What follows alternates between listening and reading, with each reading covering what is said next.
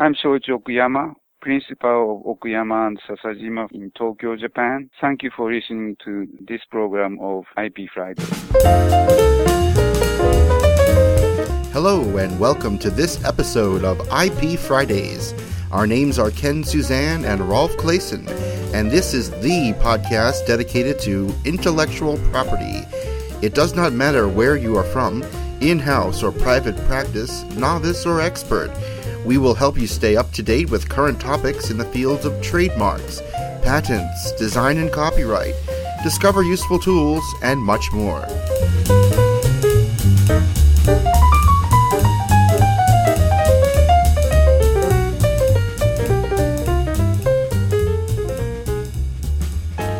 Welcome to episode 39 of IP Fridays. In this episode, I am interviewing Shoichi Okuyama, who is currently serving as Vice President for AIPPI Japan, about patent litigation in Japan and in particular a recent Supreme Court case. Ken Suzanne will tell us about a recently launched program of the USPTO that allows trademark owners to amend goods and services, for example, upon renewal because of the evolvement of technology. And lastly, I want to make a small announcement on my own behalf. I am launching my own YouTube channel at youtube.com/Rolf Clayson, and you can also find it by going to www.ippfridays.com/YouTube. It will be launched on October 29th, so if you want to, check out the channel on October 29. You can go to www.ippfridays.com/YouTube. So, Ken, tell us about the new program of the USPTO. Ralph, the United States Patent and Trademark Office has announced an important pilot program which allows owners of registered trademarks to amend identification of goods and services to account for changes in technology. This is an important program with regards to renewal of trademarks in an era of evolving technology. Plainly stated, goods and services listed in a trademark registration 10 years ago may very well be different in 2015 and beyond. The USPTO's post-registration program commenced on September 1st and permits registrants to request amendments to goods and services under certain circumstances. As noted in the USPTO's announcement, amendments will be permitted where they are deemed necessary because evolving technology has changed the manner or medium by which the underlying content or subject matter of the identified products and services are offered for sale or provided to consumers. It is important to note that amendments will not be permitted prior to issuance of the registration. According to the pilot rules, amendments that change the classification of the goods and services and change the identification from goods to services, or vice versa, may be considered by the USPTO. The amendments must be requested through a petition. All requirements of Trademark Rule 2.146, 37 CFR Section 2.146, including the petition fee, must be met. It is important to note that the petitioner must request a waiver of the scope rule. The USPTO has outlined the basic elements of the petition on their website. Those are, to the best of the petitioner's knowledge, 1.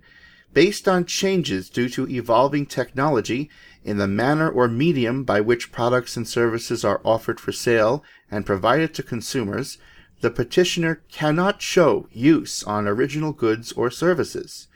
2. The petitioner still uses the mark on other goods and services reflecting the evolved technology, and the underlying content or subject matter remains unchanged.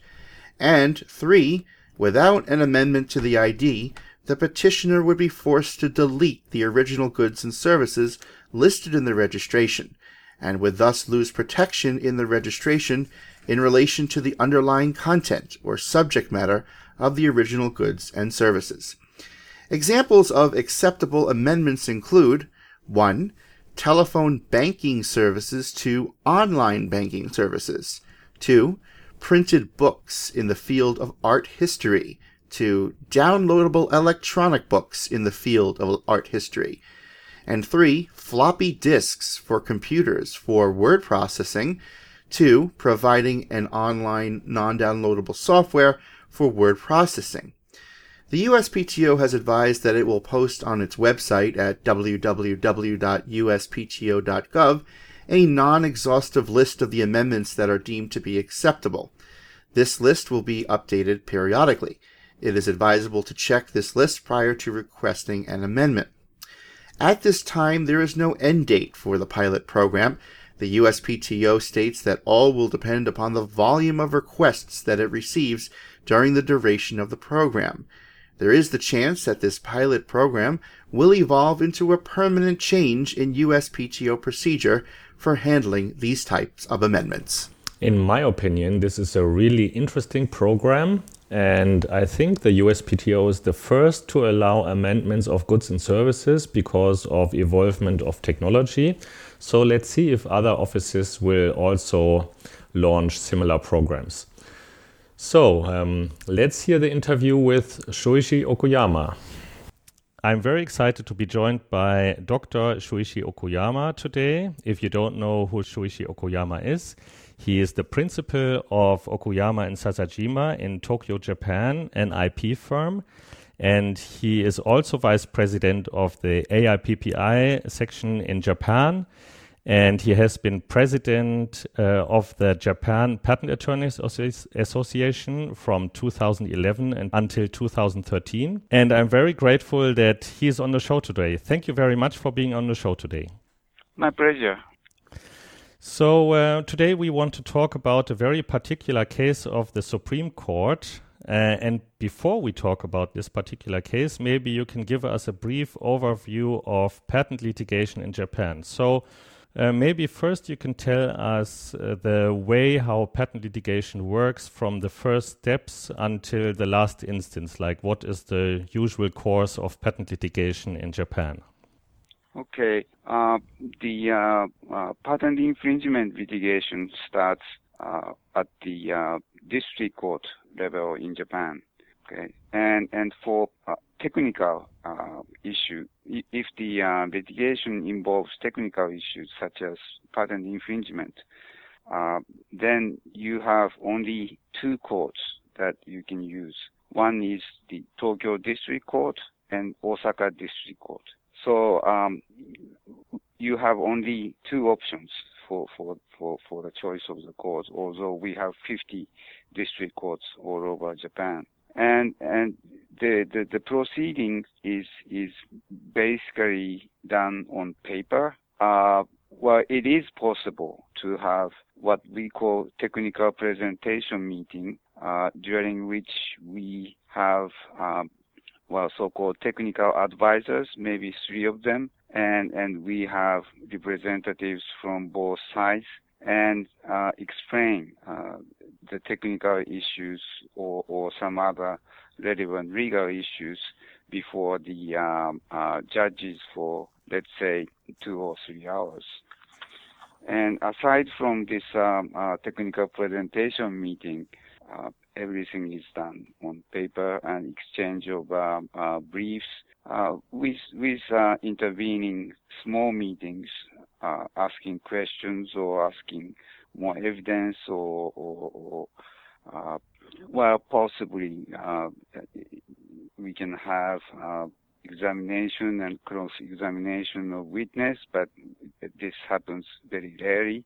And, within let's say, 15 or 17 months, we will have a first instance decision. And then we have IP High Court, Intellectual Property High Court in Tokyo.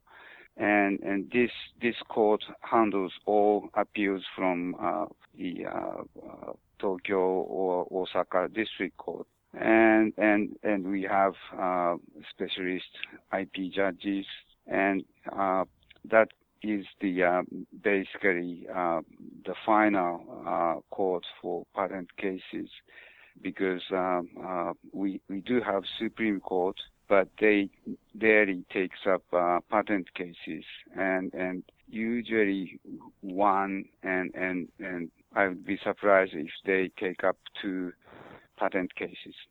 So this is basic setup of Japanese court system and also in terms of patent enforcement.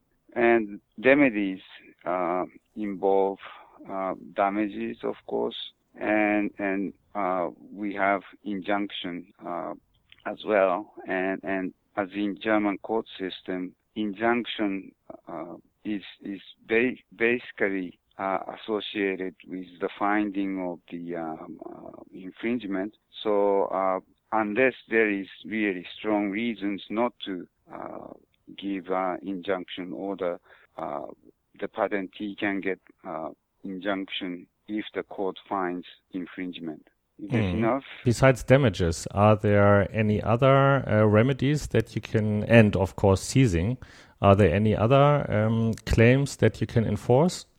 Well, basically damages and injunction. I mean, there are, such as advertisement admitting, the act of infringement or so on and so forth. But that's not the parties don't ask for such a kind of remedies, in patent cases. Yeah. Well, trademark cases, that happens, not all the time, but sometimes. But so other than damages and injunction, we don't have very much. Right, but that's the main things. Yeah. Anyway, so okay, so now let's go into this rare case where the Supreme Court just handed down a decision in a pharmaceutical drug case. The Supreme Court handed down a decision on June the 5th of this year. And it was all about a case of pravastatin sodium. It's a certain kind of compound used in pharmaceuticals. And maybe you can briefly summarize the case first. Yeah, this is the case brought by Hungarian subsidiary of Teva against two different Japanese companies. And the main, I would say, case related to the interpretation of product by process claim and scope of such a claim. And this case went up to what is called Grand Panel of the IP High Court. The IP High Court have 5 divisions, and the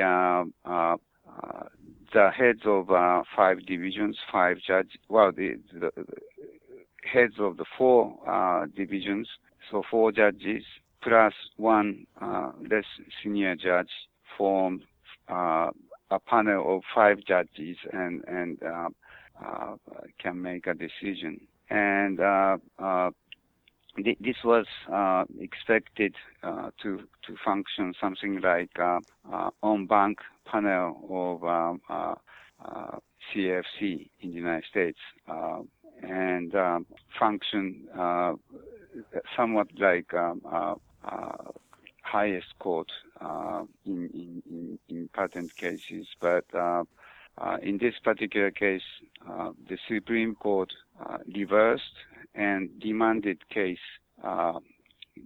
which is the this Grand Panel decision IP High Court to the original court. And there was another case because the Teva sued 2 different companies, and that case went to the ordinary panel of IP High Court, and the Supreme Court reversed this decision as well. So 2 decisions were reversed and remanded back to the IP High Court. And it seems like it is really necessary for understanding the case that went to the Supreme Court to look at the older decisions of the Supreme Court, because, it would be probably important for understanding the current decision to see how the Supreme Court ruled in the past. I understand there was a really important case, the Lipace decision, It's kind of an enzymatic compound that was claimed. And the Supreme Court had a very particular view about this case. Maybe you can summarize that case as well? Yeah. Traditionally, the Supreme Court considers the notice function of patent claims very important. I don't know why. I mean, it seems to be somewhat strange because we are not talking about lay people.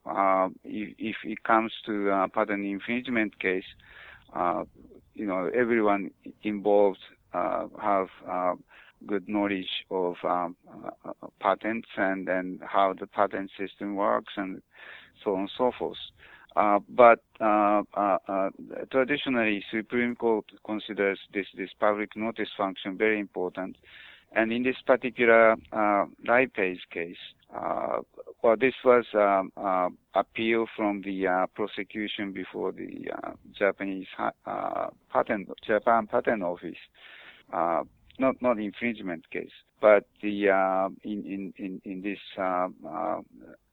Lipase decision, the Supreme Court said that it is not allowable to read something from the specification into the claim when the claim doesn't have that kind of limitation, and in the context of considering the patentability. And so this decision was handed down quite a number of years ago, actually 24 years ago. And this case has been hanging around in a very strange way because since 1991, a district court can consider the both validity and infringement at the same time. And for the validity, they have to look at this Lipase decision. And for the infringement, of course, infringement is something considered under all circumstances, including the manner of infringement and everything else. And so claim construction may possibly be different for the validity and infringement. And Japanese lower courts, district court and AIPPI High Court didn't like this situation and tried to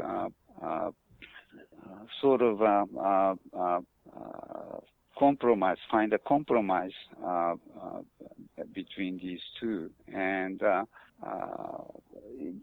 would say, the lower courts has had some success in doing so, but still, this Supreme Court decision, Lipase decision, has been hanging around. Right. And the Supreme Court once again emphasized this decision and the importance of the public notice function of a patent claim.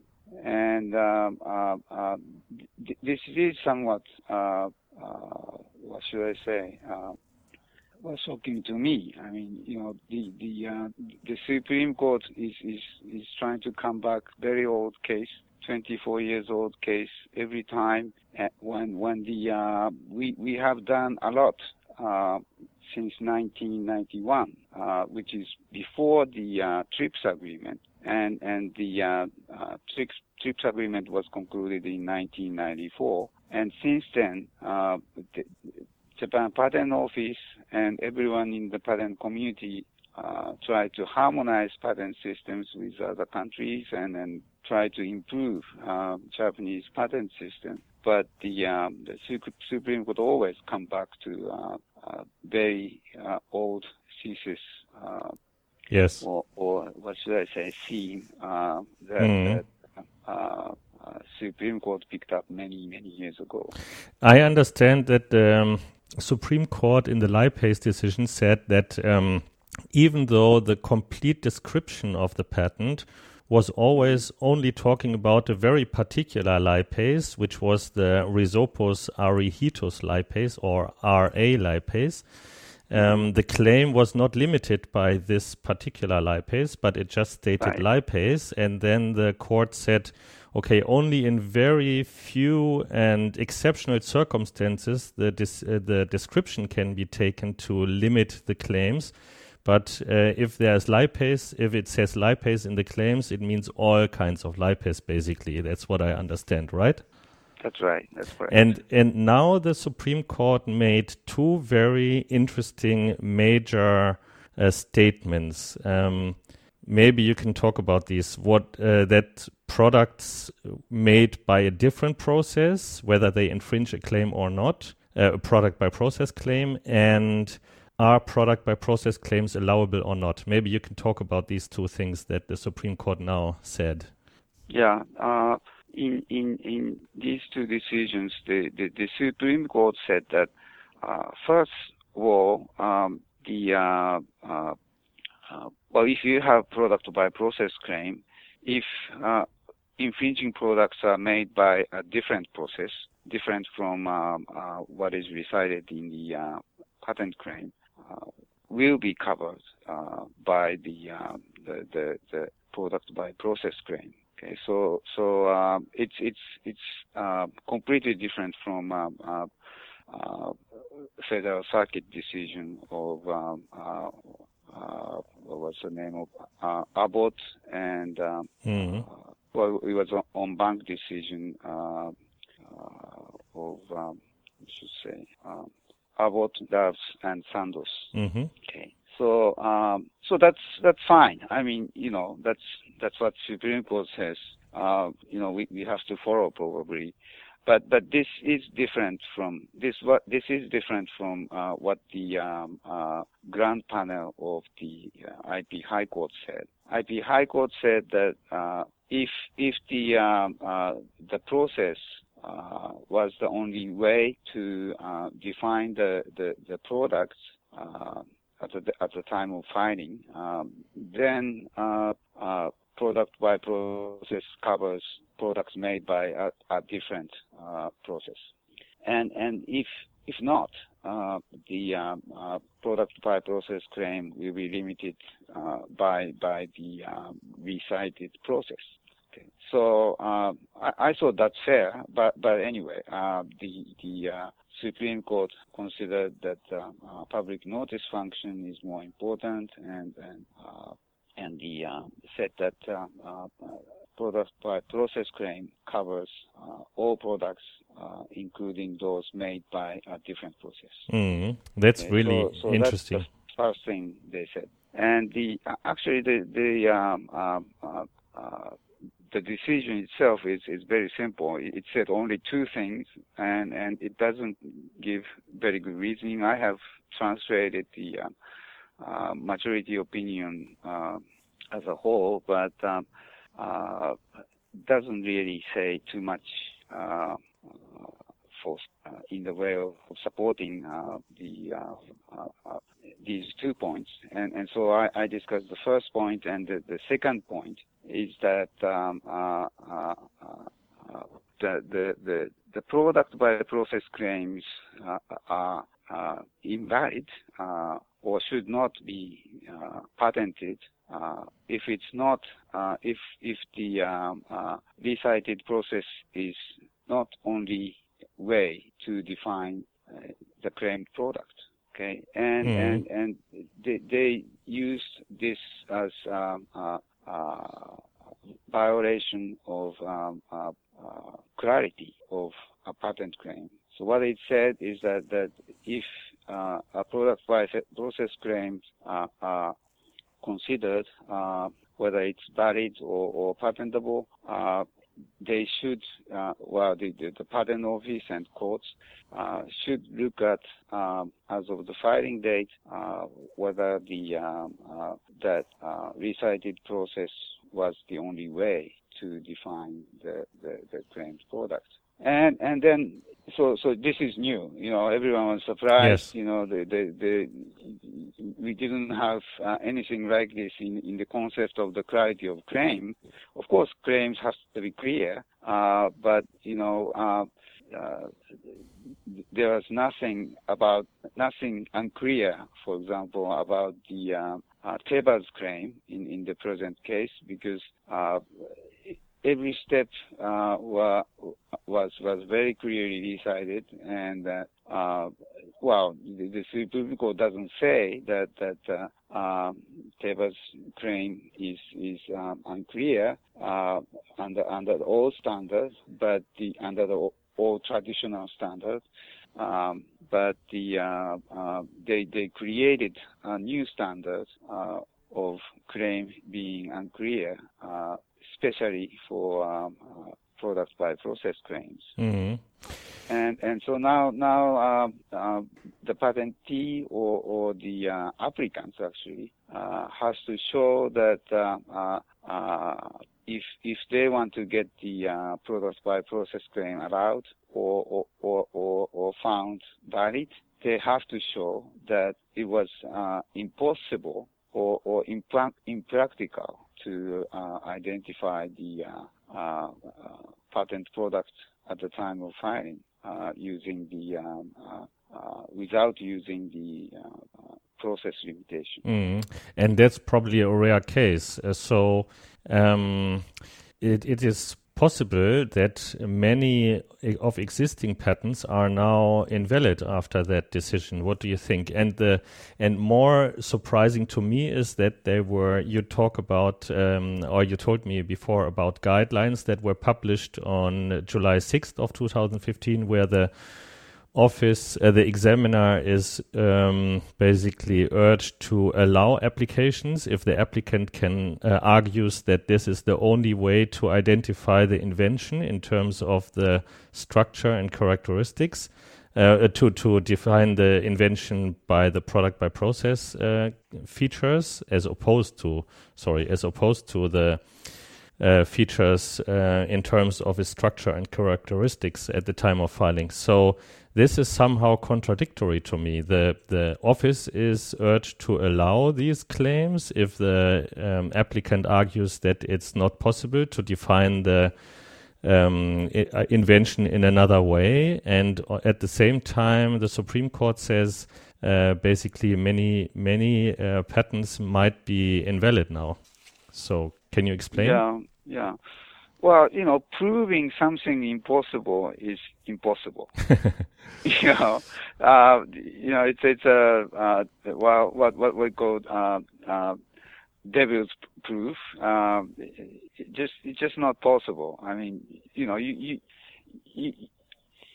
can find a way and you can prove it, but you cannot prove that there is no way, in the whole world. So you end up saying that it was impractical to identify the invention without having the process feature. Excuse me.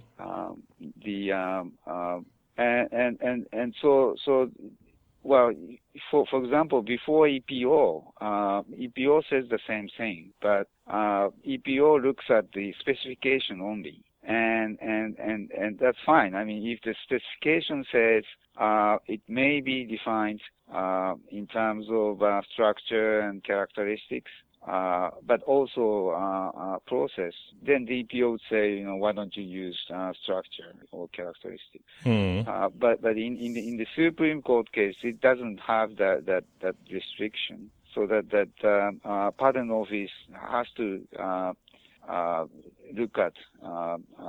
look for information from the applicant, and so applicant says, it's impossible, for some reason, or if the attorney is prudent, it says it's impractical to identify the invention without a process feature. Okay, so or remove during the prosecution of applications, you can of course amend the claims, removing the process feature from product claims, and the change the product by process claim into a process claim. So as you pointed out, the patent office is not equipped to find out facts, other than what the applicant says. So they have to take what the applicant says for granted and allow a case. Mm. But when it comes to infringement, of course, accused infringer would argue that it was possible to identify the invention without a process limitation, and then the whole thing will have to discuss and present it to the court. And so what the JPO did was ended up wasted. Mm. So I don't see any point in doing all this, and probably many of you practicing patent prosecutors received this kind of rejection from the JPO. If you have some Japanese cases, it's really stupid, I'd say, and unfortunate at the same time. But anyway, that's what's happening, and so my suggestion, or everyone would say the same. Do not avoid product by process claim as much as you can, and in Japan, and so for the applications you file in your home country has to have should not rely too much on the product by process limitations, and try to have structures and characteristics of the product. Right. That's a very good summary of the case. Try to avoid product by process claims in Japan in the future. Yeah, but which is sad. I mean, we Yes. had very, very relaxed say practice for the product by process claims, but now it has been turned upside down. Yeah. Right. You have sent me, for preparation of this interview, a discussion of this case and a translation of this case. Would it be possible for me to distribute this PDF to the listeners? Sure. All right. Sure. Yeah, please. Well, this was a really nice interview. So if people wanted to get in touch with you, what would be the best way to reach you or your firm, basically? Yeah, just send me an email. Right. Email is good, and of course I'm available anytime for telephone conversation. If that is the preferred way of communication. And, so it would be okay for me to share your email and your firm's telephone number sure. with the listeners. Yeah, sure. Yes. Definitely. Great. Well, thank you very much for being in the show. I'm looking forward to see you in November, personally, in Japan. Yeah. Thanks for taking your time and preparing this great summary of the case. Yeah, you're very welcome. Thank you for this opportunity. Yeah.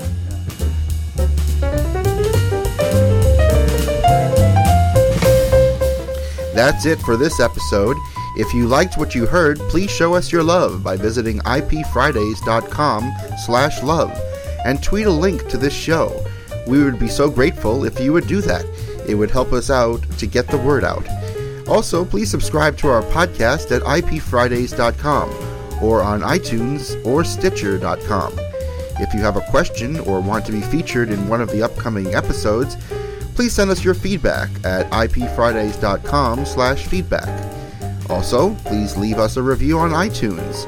You can go to ippfridays.com/iTunes and it will take you right to the correct page on iTunes. If you want to get mentioned on this podcast or even have comments within the next episode, please leave us your voicemail at ippfridays.com/voicemail. You have been listening to an episode of IP Fridays. The views expressed by the participants of this program are their own and do not represent the views of, nor are they endorsed by their respective law firms. None of the content should be considered legal advice. The IP Fridays podcast should not be construed as legal advice or legal opinion on any specific facts or circumstances. The contents of this podcast are intended for general informational purposes only, and you are urged to consult your own lawyer on any specific legal questions. As always, consult a lawyer or patent or trademark attorney. Copyright 2014, all rights reserved.